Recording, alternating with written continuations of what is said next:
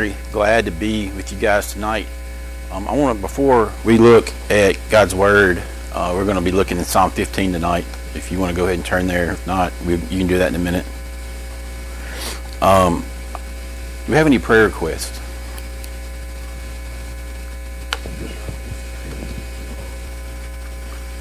So if you have your Bibles, you can turn to Psalm 15. And last time I've preached this, or one other place or two other places, I think. And Laura told me that last time that I did this sermon, that as soon as I started out with my first illustration, my son said, "Oh no, not again." So, much to the chagrin of my little one, we're going to go at it again. Psalm 15. We find that David describes the type of holy living required to walk in the presence of God. And it's amazing to me to think about this text. I was asked to preach this text. This is not one that I had chosen. And somebody asked me to preach this at their church in the past. And I was not of the mind, and I did not think that the thing that would jump out of the pages to me as I go to Psalm 15 would have been God's holiness. That is exactly what this passage is about. It's about a holy God and that His holiness dictates, mandates, directs, calls, implores our holiness as a people of God. So let's read Psalm 15. It says this: "O Lord, who shall sojourn in your tent? Who shall dwell on your holy hill? He who walks blamelessly and does what is right and speaks truth in his heart. He who does not slander with his tongue and does no evil to his neighbor, or takes up a reproach against his friend. In whose eyes a vile person is despised, but who honors those who fear the Lord. Who swears to his own hurt and does not change. Who does not put out his money at interest and does not take a bribe against the innocent. He who does these things shall never be moved." I was made aware of this little vermin, if you will, this little animal. He's a weasel called an ermine. I don't know if you've ever heard of an ermine before, but he's basically like a little small weasel. And he is mostly in the forest of northern Europe and Asia, East Asia, and is, I think, used for, or known for, his snow white fur. And hunters would try to trap these animals and try to hunt these animals for their fur. And in the olden times, whenever they did this, they learned that the best way to catch an ermine was to smear his home with some sort of grease or some sort of something dirty, because the ermine would give his life for his purity. He would not go in that hole that was filthy. He would not go in that hole that was dirty. He'd rather die, I guess. And that's what happened. That's how in those days they caught these little animals. And so for the ermine, purity was more precious than life.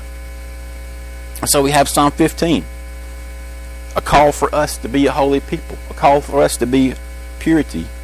And it brings about this idea: is purity that precious? Is holiness that precious to us? But for us to understand Psalm 15, I think the first thing we have to do is set our framework for understanding God's holiness and understanding God in terms of Psalm 15 by understanding the context of the passage. And so you may know this, but the context of the passage, the context of Psalm 15 is found in 1 Chronicles in chapters 13, 15, and 16. And in that we find this story. And I will tell it to you. You can look later and fact check me if you want to. In 1 Chronicles 13, and then chapters 15 and 16. And what we find there is this story of King David consulting with the leaders of Israel, and he wanted to bring the Ark of the Covenant back to Jerusalem. So he went to the city where it was at, Kiriath Jearim, to bring back the Ark of the Covenant. Now, as a way of reminder, we know the Ark of the Covenant to be this wooden box cladded in gold, and the contents of the box was the Ten Commandments. And this represented the active presence of God to the people of Israel. And so it was important. This had fallen in disrepair. It had become out of use, if you will, in the reign of King Saul. And so David wanted to bring Israel back around God and make God the center of Israel again, and really make him prominent and put him back in his rightful place as the God of Israel, the center of Israel. And so he had this mission that he wanted to accomplish, and that was go to Kiriath Jearim, bring the Ark of the Covenant back to Israel. And so this is what they did. They built a cart, a brand new cart, and they got some oxen, and they hitched the oxen to the cart, and they went to Kiriath Jearim, and they took the Ark of the Covenant and they put it on this cart, and they made their way back to Jerusalem. Now, along the way, what we find is one of the oxen stumbled, and the Ark of the Covenant began to slide off. And this man, a Levitical priest by the name of Uzzah, reached his hand out to grab the Ark of the Covenant, which I think any of us would have tried to do. Any of us who love God and want to honor him and live for him would have done the same thing, most likely. And as he reached out to touch the ark, his hand touched the ark, and God killed him on the spot. And so let's think about this. What does this highlight for us as Christians, as people who love God? I think it highlights his holiness. Uzzah died, I believe, because he was a sinful person, a sinful man, like all of us are, who came in contact, direct contact with a holy God. And not to be gruesome, but as you study the I don't know Hebrew, but as you study in commentaries and study word studies, you find that the wording in the Hebrew points to the fact that God sent fire from heaven and Uzzah exploded on the spot. It's pretty gruesome to think about. But I think that puts a depth to this idea, because we find that the next thing that happened is that King David aborted his mission. I mean, put yourself in that situation. That's pretty understandable for King David in that moment to say, okay guys, it's time to abort mission. Let's put this thing somewhere else. There was a fear and a holiness and an understanding of this powerful God right there in their face, and they understood it. And so King David, he aborted mission, and he dropped off the ark at the house of a man whose name was Obed-Edom. And in the text we find that it says after 3 months that King David attempted his mission again, that he tried again, and we'll talk about that in a minute. But it said that Obed-Edom's house was blessed for 3 months, that everything he did flourished because the active presence that God was there with him. And so after these 3 months, King David attempted again the mission of bringing the ark back to Jerusalem. But this time he did it differently. He went to Scripture. He went to the Pentateuch, to the Old Testament Scripture, where it laid out exactly how you come in contact, how you deal with the Ark of the Covenant, how you go about moving it, and those types of things. And in hindsight, you would say, well, you know what? He probably should have done that in the first place. That would have been a smart thing to do. You know, I can make a joke. Men don't read directions, right? It cost a man his life. But he should have done that in the first place. And this is what we find, that I find very interesting, is that after he consulted God's word and he went about the correct procedure of moving the ark, that he came across this, that it told him to gather all the priests of Israel together, because those are the men who were supposed to be handling the ark. Those are the men that God designated to be the people who handled the Ark of the Covenant. And he told them these words: consecrate yourself.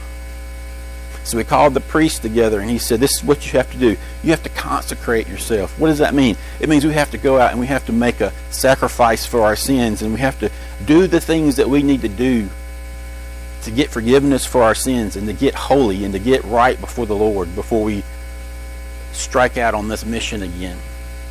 And so I think those words, consecrate yourselves, that's kind of what holiness is. That's kind of what holiness means. It means we're set apart. It means we're consecrated to the Lord. And so there we again see the idea of holiness. And so they took the Ark of the Covenant and they brought it back to Jerusalem, and they placed it in the tent or the tabernacle that King David had raised as this shelter for the Ark of the Covenant, and they worshiped the Lord.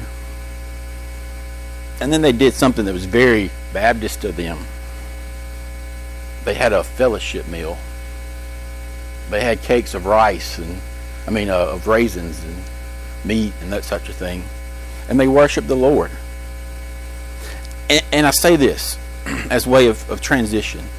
As we think about Psalm 15, as we think about this context that David is writing in, these are the things, this incident, this is when he wrote Psalm 15, was in the midst of this story we find in 1 Chronicles. We find, I believe, that he is mindful of the fact that this is a holy God. How do we understand holiness as God's people? A.A. Hodge says this, that the holiness of God is not to be conceived as one attribute among others. It is rather a general term representing the idea, the conception, the idea of God's consummate perfection and his total glory. I think of it in this way, that if you think of an attribute that God has, his eternality, that he is eternal, of his sovereignty, that he rules over everything, he's sovereign over everything. If you think of his love as one of his attributes, all of these things are holy.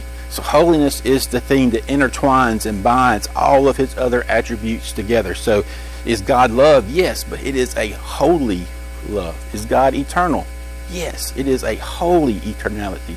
Is he sovereign? Yes, it's a holy sovereignty. And so holiness is the thing that makes up the consummate perfection, his total glory.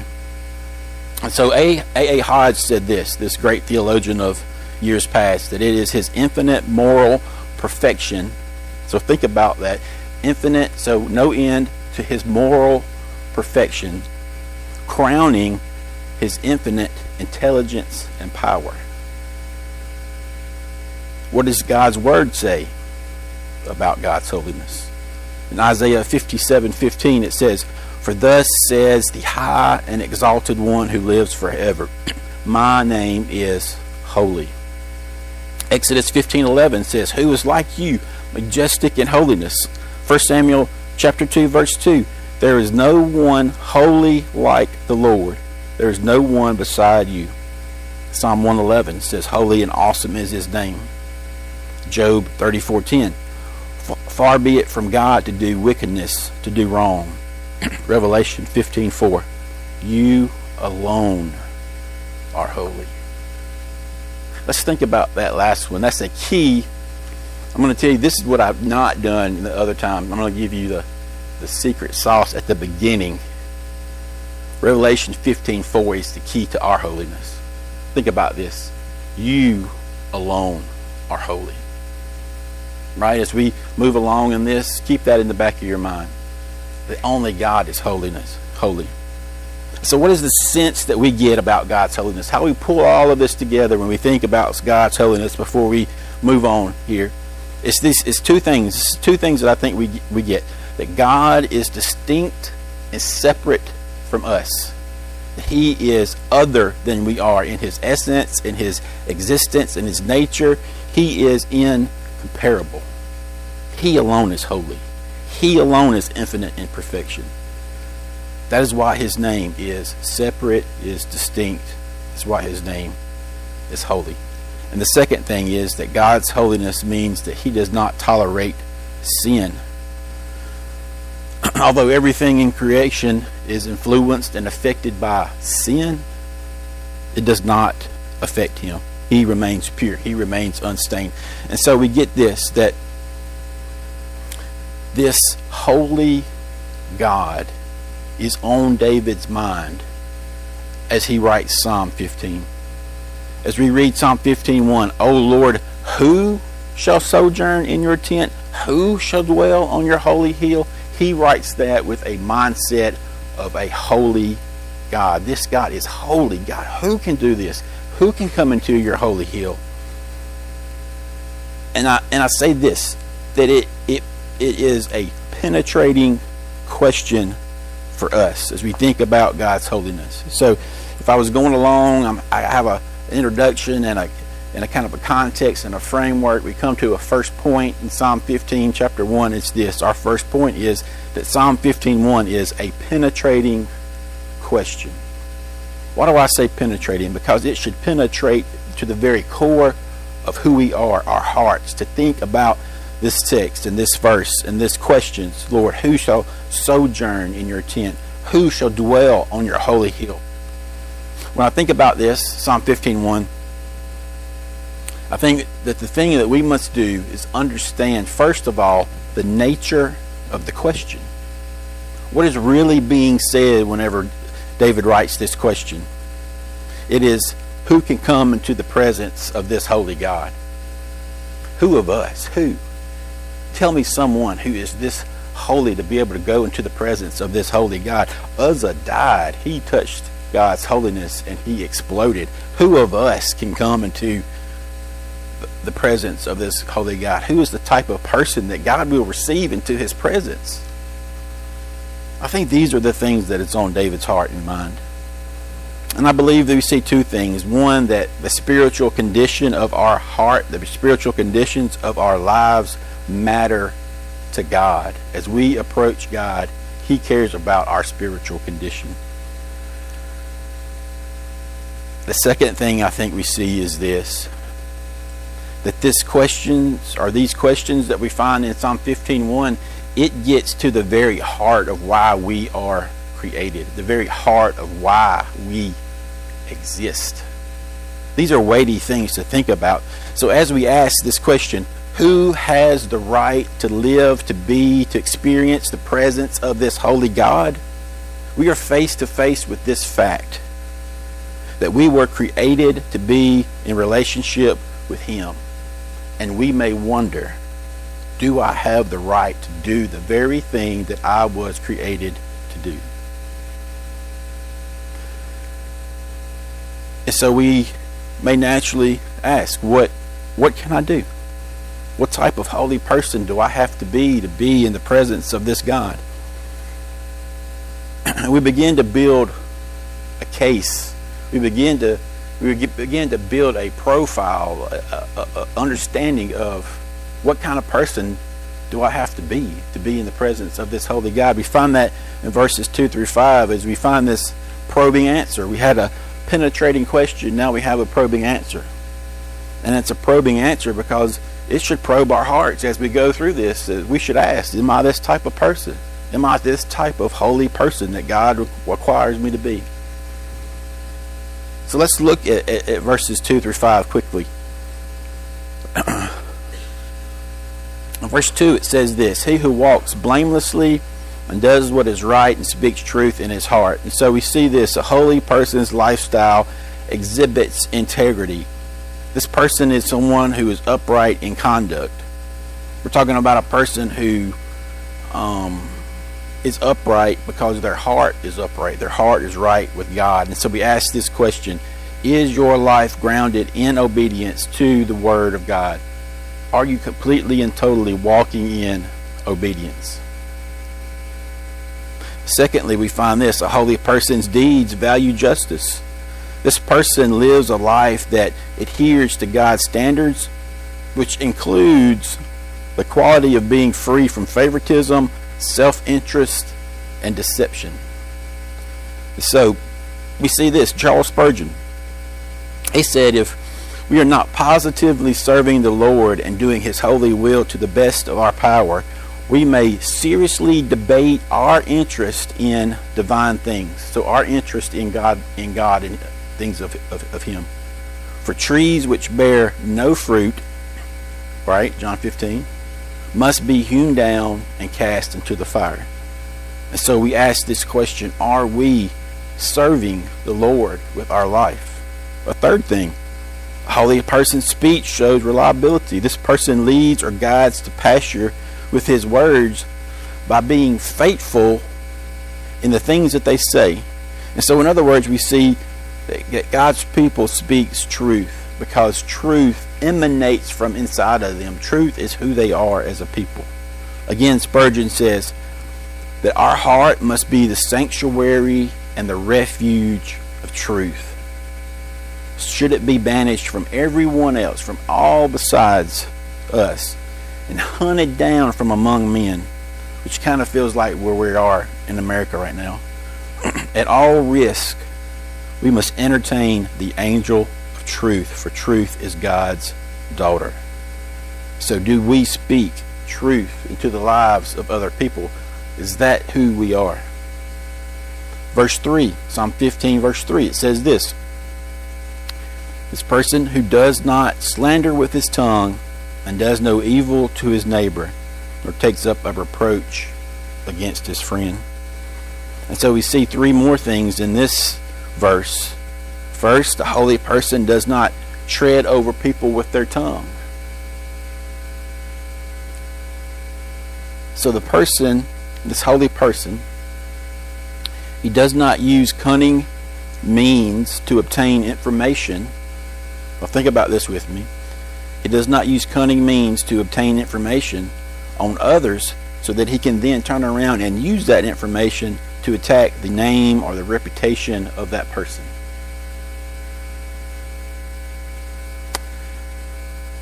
So the question that we have is this: are our words uplifting others? Do we use our words in a way that are gracious and uplifting and encouraging to others? Do our words go forth as a balm of graciousness to others? Next, a holy person does not harm his fellow man. So this person is intentional to live in a way that their actions do not harm or bring disaster to their friends. In fact, we, our people of God, are called to rejoice with people when they rejoice, when they succeed, that we are happy about their success, that we are vigilant to protect their name and their character and their property and their life with how we live and the way we use words and how we care about others. And so the question is this: do you always desire the best for others? A third thing we find in verse 3: a holy person does not heap reproach on family or friends. And so this person lives in a way that he values his friends and his family to the extent that he does not do anything or allow anything to cause disrespect or disgrace to come upon other people. We go further. This may be where you may accuse me of meddling.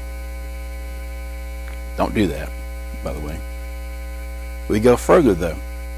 We're talking about a person who defends other people. And so as God's people, there is that temptation sometime to hear or spread rumors.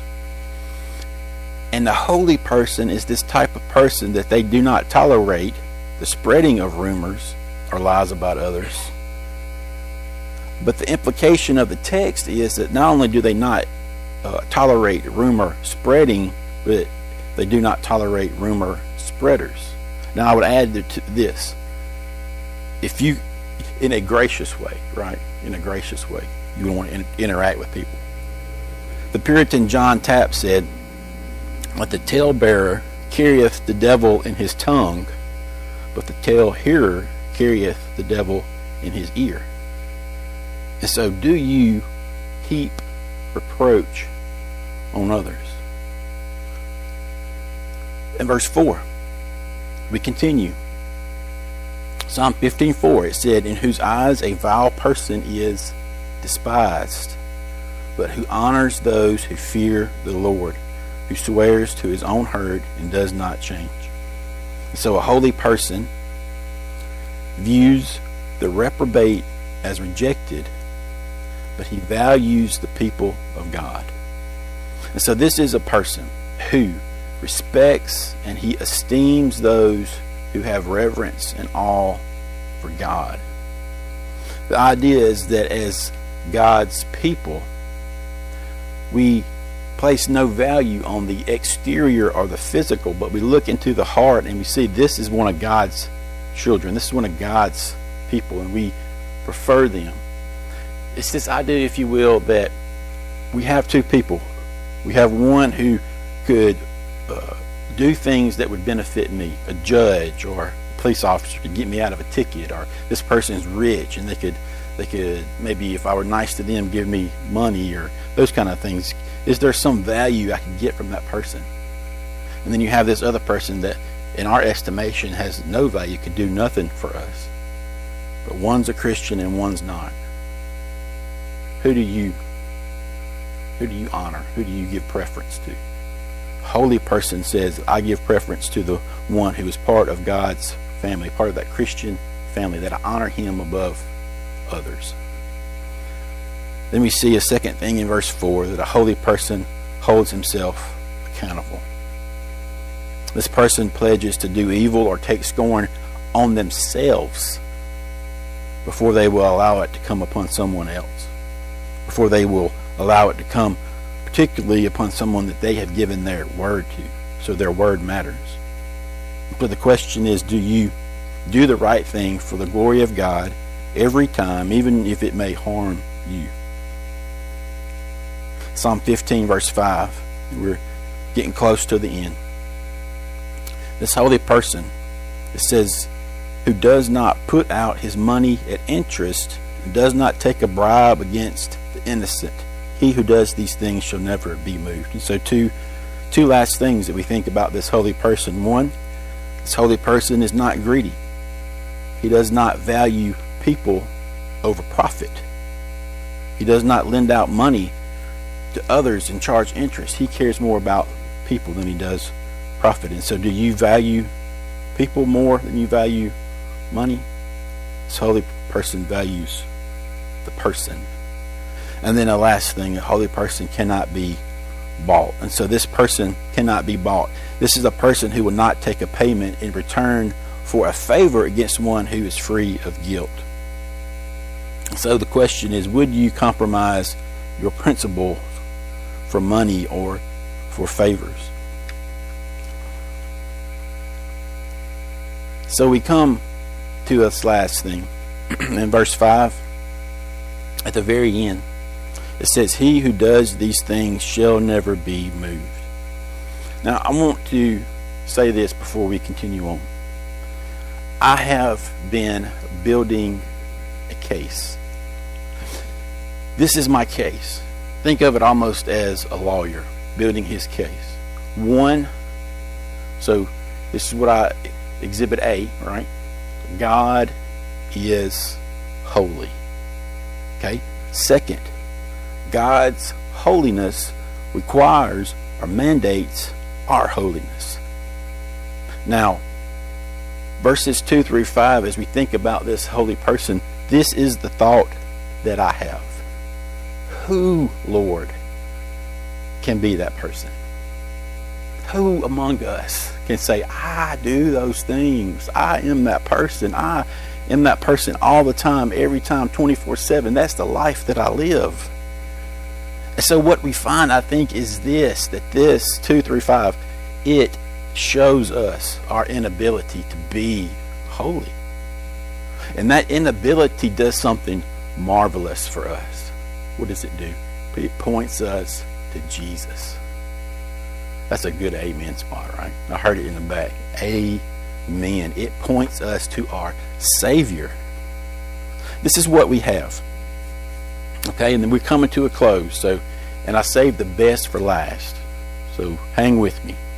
All of this stuff has been a build-up for this next 2 or 3 minutes, okay? So,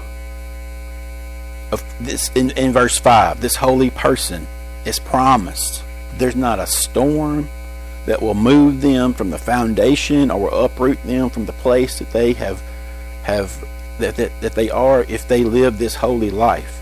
And then we come to this conclusion that no one is achieving this standard, that we're not doing this. And the answer is that the only person who can and has done this is Jesus, right? And so this psalm crushes us.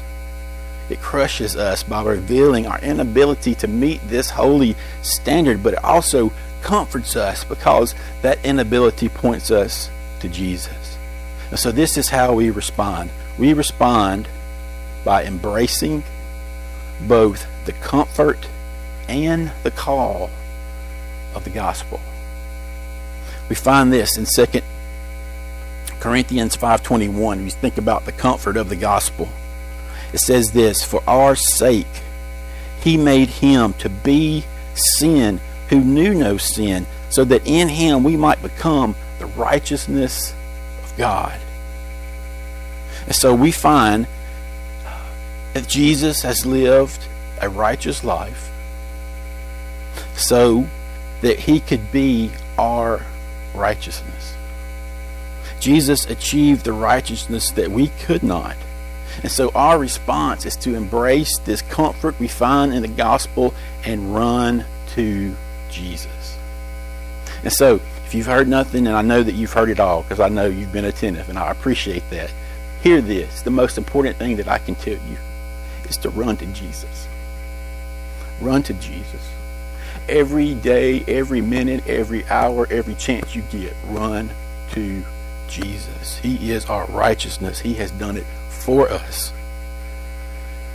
Every point of holiness required and dictated and put forth in Psalm 15, Jesus has fulfilled perfectly on our behalf.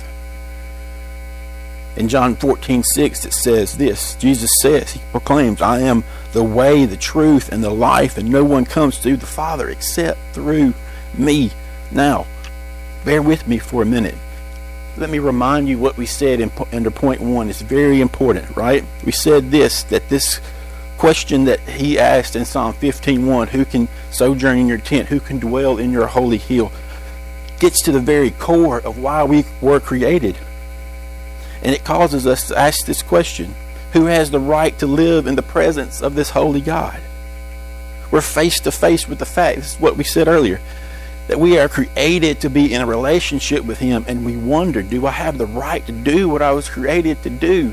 And then Jesus comes along in John 14:6 and says, yes you do, brother. Yes you do, sister, because I am the door. I am the door to that God. You want to live and experience and be in the presence of that God, come through me. I am the door. Think about this. We also said that we naturally ask, what must we do?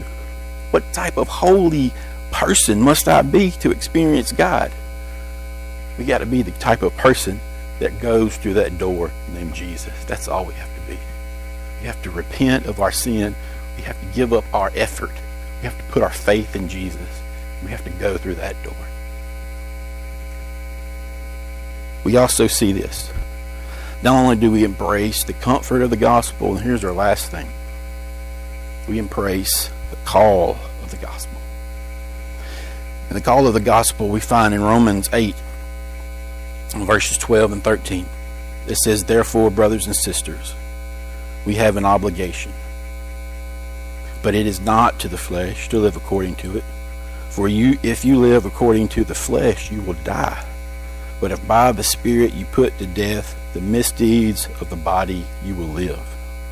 And so the comfort of the gospel and the grace that we find in the gospel obligates us to live a godly, holy life. What we find is in Psalm 15 verses 2 through 5, that's not negated. Those things are not negated by grace. They're empowered by grace. They're empowered by grace to be achievable.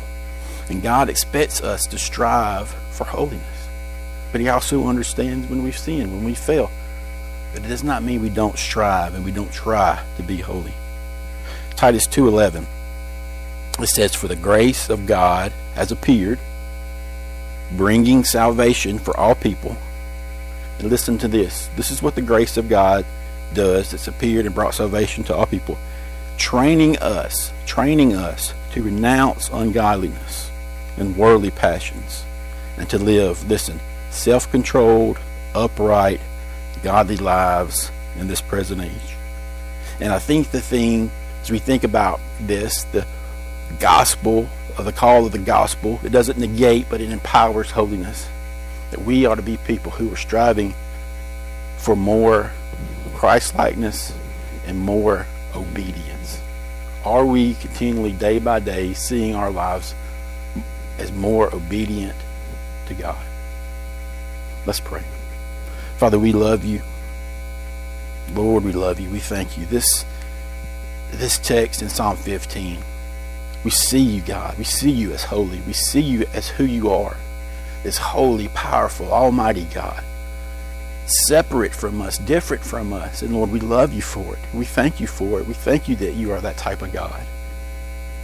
We thank you that you call us to be holy, that you call us to live for you and to be a holy people. But Lord, we thank you for Jesus. We thank you that he is our righteousness, that he earned that righteousness by how he lived his life, and then he takes that robe of righteousness and he cloaks it around us. And you view us in that righteousness, his righteousness. Oh, we thank you for Jesus. We ask as we leave this place that we would be comforted, encouraged, hopeful, thankful for Jesus. It's in Christ's name I pray. Amen.